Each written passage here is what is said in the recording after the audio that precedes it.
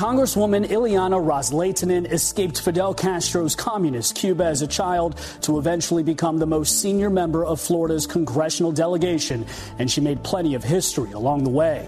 Ros-Lehtinen became a vocal critic of Castro's oppressive regime after moving to the U.S. at the age of 8. As a teacher, she helped other Cuban refugees learn the ins and outs of American bureaucracy.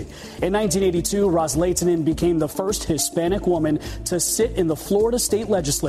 7 years later, she won a contentious special election to become the first Latina and first Cuban American to serve in Congress. Ros-Lehtinen enjoyed resounding support throughout her 3 decades in office, focusing her career on serving the Cuban expatriate community she represented in South Florida and pushing for sanctions against the Castro regime. Ros-Lehtinen was a prominent figure in the case of Elian Gonzalez, advocating on behalf of the 5-year-old Cuban boy who in 1999 was saved by American rescuers after his mother drowned attempting to flee the island nation.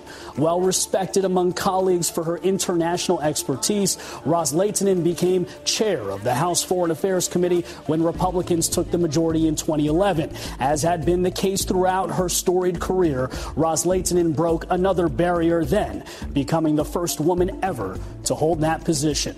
America Together, celebrating former Congresswoman Ileana Ros-Lehtinen. From the Fox News Podcasts Network.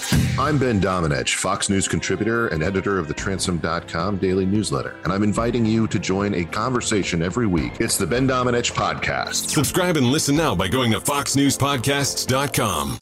Listen to Fox News Podcast shows ad-free on Fox News Podcast Plus, on Apple Podcast, Amazon Music with your Prime membership, or follow wherever you get your podcasts.